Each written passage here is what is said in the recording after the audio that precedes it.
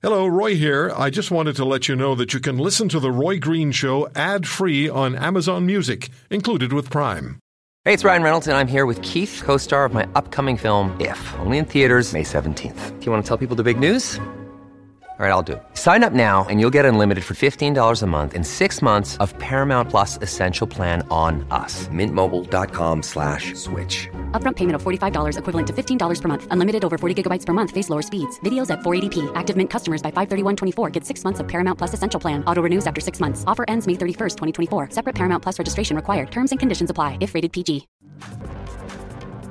But I was reading an op-ed in the Toronto Sun headlined, "Powerful Health Officials Need to be Made More Accountable." And it's by Ryan O'Connor, who's a partner at the law firm Zayuna, and his client, Jason Fielden, Mr. Fielden will be joining us shortly, is actually challenging the Ontario provincial pandemic restrictions. And Ryan O'Connor joins us on the Roy Green Show on the Corus Radio Network. Mr. O'Connor, thank you very much for taking the time. And I found it very interesting what you wrote, and I completely agree with you. Until COVID, most of us had very little idea of the power of public health officials or their involvement with our daily lives. But boy, we've become aware recently with political leaders abdicating, I think sometimes, and I'm not knocking the public officers of health, but abdicating their responsibilities as political leaders. Well, good to be with you this afternoon, Roy. That's been a huge issue. We expect our political leaders, be they at the provincial level or, in the case you're referring to, the municipal level, to be accountable for decisions, to take into account the fact, as we're in right now, a global pandemic, to balance the health needs of the population with their economic needs, also understanding that by providing for a person's economic needs, keeping small businesses open actually helps their health needs. And for far too long during this pandemic, we've seen at the local level, mayors from Mayor Tory in Toronto to elsewhere in the province have really just abdicated their role, completely deferred to local medical officers of health who are municipal officials to essentially set policy for them. This has been a pandemic that's really been governed by public health officials and not the people that we elect to represent us.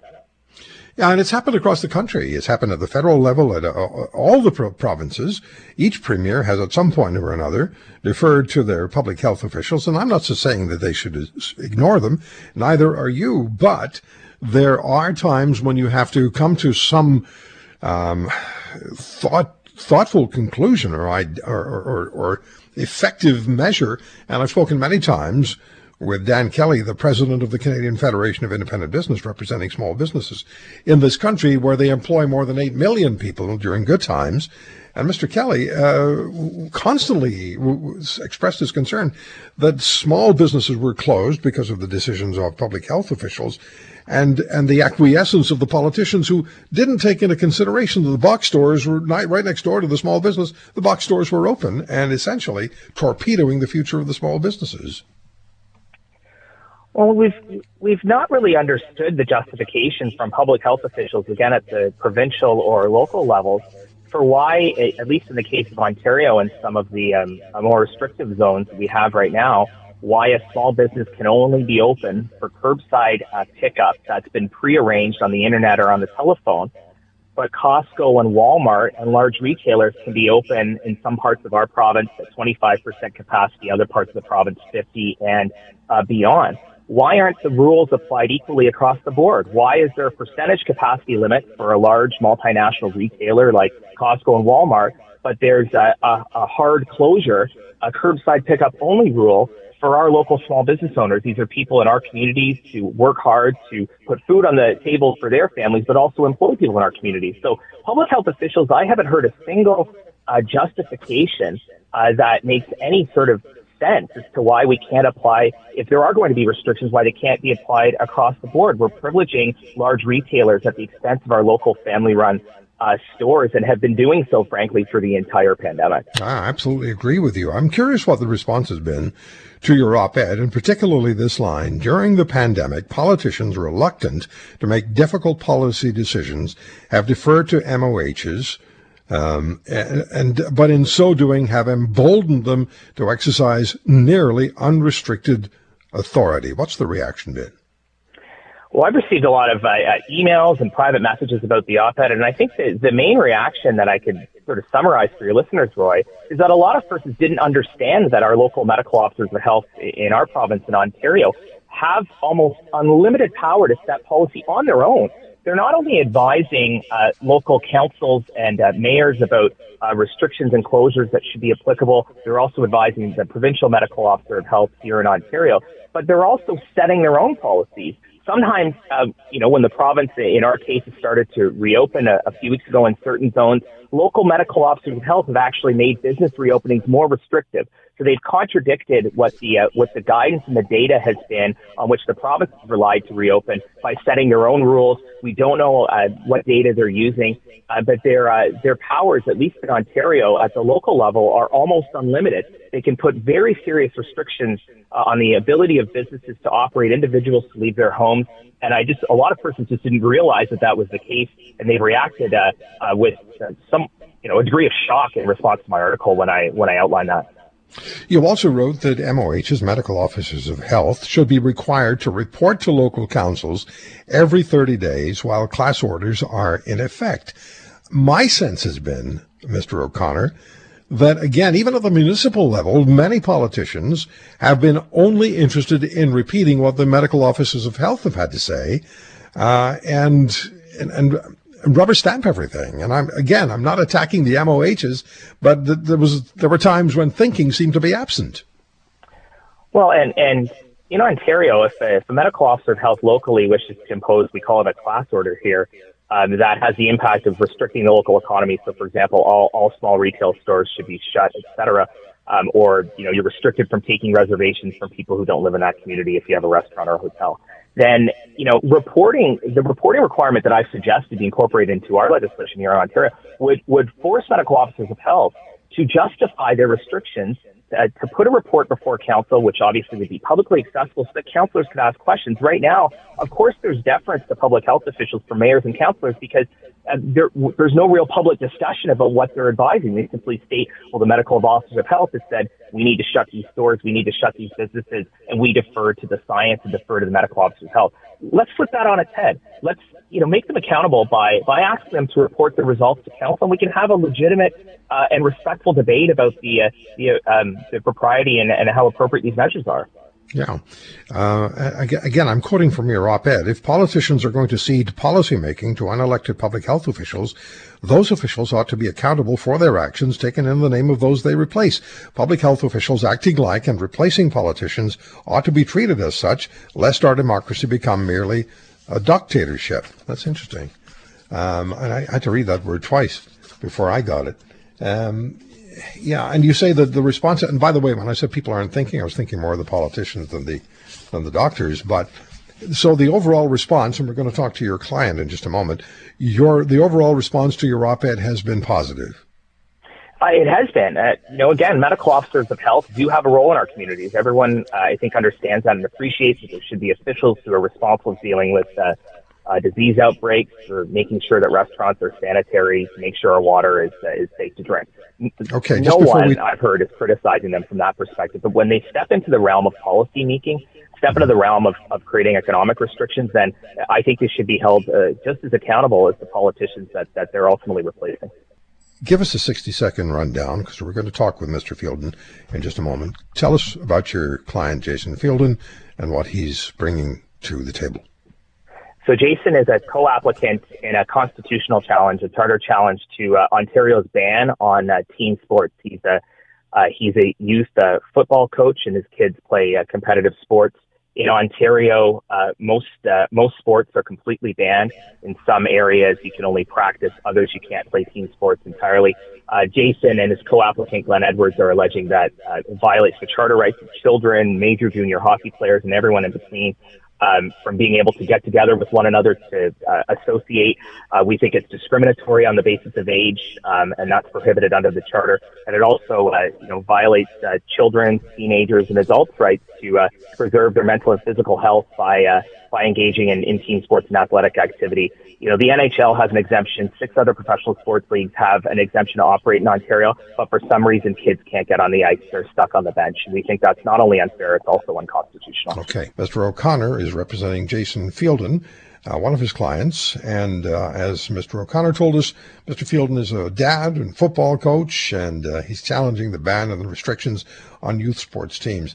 Jason, thank you very much for taking the time. And I can only imagine how frustrating this is for you as a father and a coach whose kids want to play at a time when kids have so much energy to burn off. But please, in your words, what is most disturbing to you about what's taken place? Okay, thanks, Roy. Thanks very much for having me, first of all. And what's happened to the kids, I guess young kids, the youth, and even all the way up to college athletes, is they've really lost their identity. And people, I've heard lots of people say, well, take them for a walk or have them run around the basement a bit and that kind of thing. And sports is really a lot tied into their identity. But then it goes further than that. There's impacts on their self-esteem. There's impacts on their, we've seen impacts on our daughter's personality. She became very reclusive in some of the lockdowns. I know there's people dealing with ADHD that use sports for coping that don't have it as an outlet. Obesity, there's suicidal thoughts. I've heard a lot of stories like that. So there's a lot of really scary effects that are happening right now. Did you try, before you decided to go the legal route, what other routes did you try to make the impression? Because what you're saying to me and what you're saying to our listeners across the country will make absolute sense to the vast majority. I think to the vast majority of listeners. Did you try other routes? Yeah, the first route you take is just giving it some time. A year ago, we understood the situation was unknown. There was a lot of things unknown, so maybe we deferred a little bit to the stronger side of our reaction.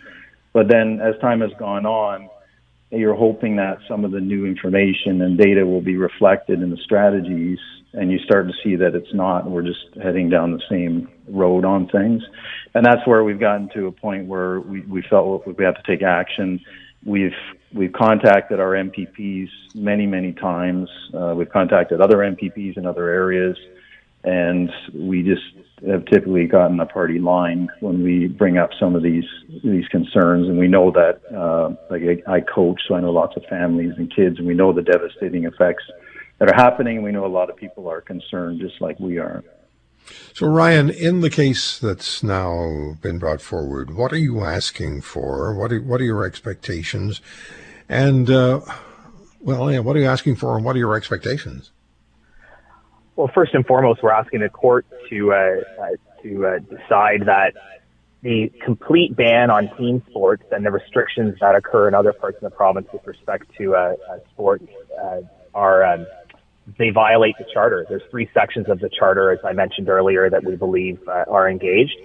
And we're also asking the court to look at the fact that sports are being played safely already in this province. There are 7 professional sports leagues that are allowed to operate as normal. Why can't youth sports leagues and youth team sports recreationally or competitively abide by the same rules? Public health officials have decided in this province it's completely safe for certain sports to be played, but not others. There really needs to be fairness applied across the board. But we're asking the court to make the decision, as we believe it is, that these rules, the mixed bag across the province from bans to restrictions, are unconstitutional and discriminatory. And Jason, when you talk about the impact on the kids, including your kids, all the kids they love playing sports. They love getting out. They want to be with their friends. Social activity is so incredibly important to young people. If this were to continue, if youth teams were to be ordered to continue to sit without any consideration for the developments that are taking place and the hope that there is in vaccines, what are your greatest concerns about what would happen to kids? Well, I think, children are very impressionable, and they're just being formed in many ways. Their personality, their self-esteem, how they see the world, all the things. There's a lot of things they learn in sports: leadership, camaraderie, how to be part of a team, working hard, failure, success, all these things. How do the kids learn these things? And the socialization aspect, it impacted our daughter's younger. She's just turned 10. It impacted her, I think, more because she's a little bit younger.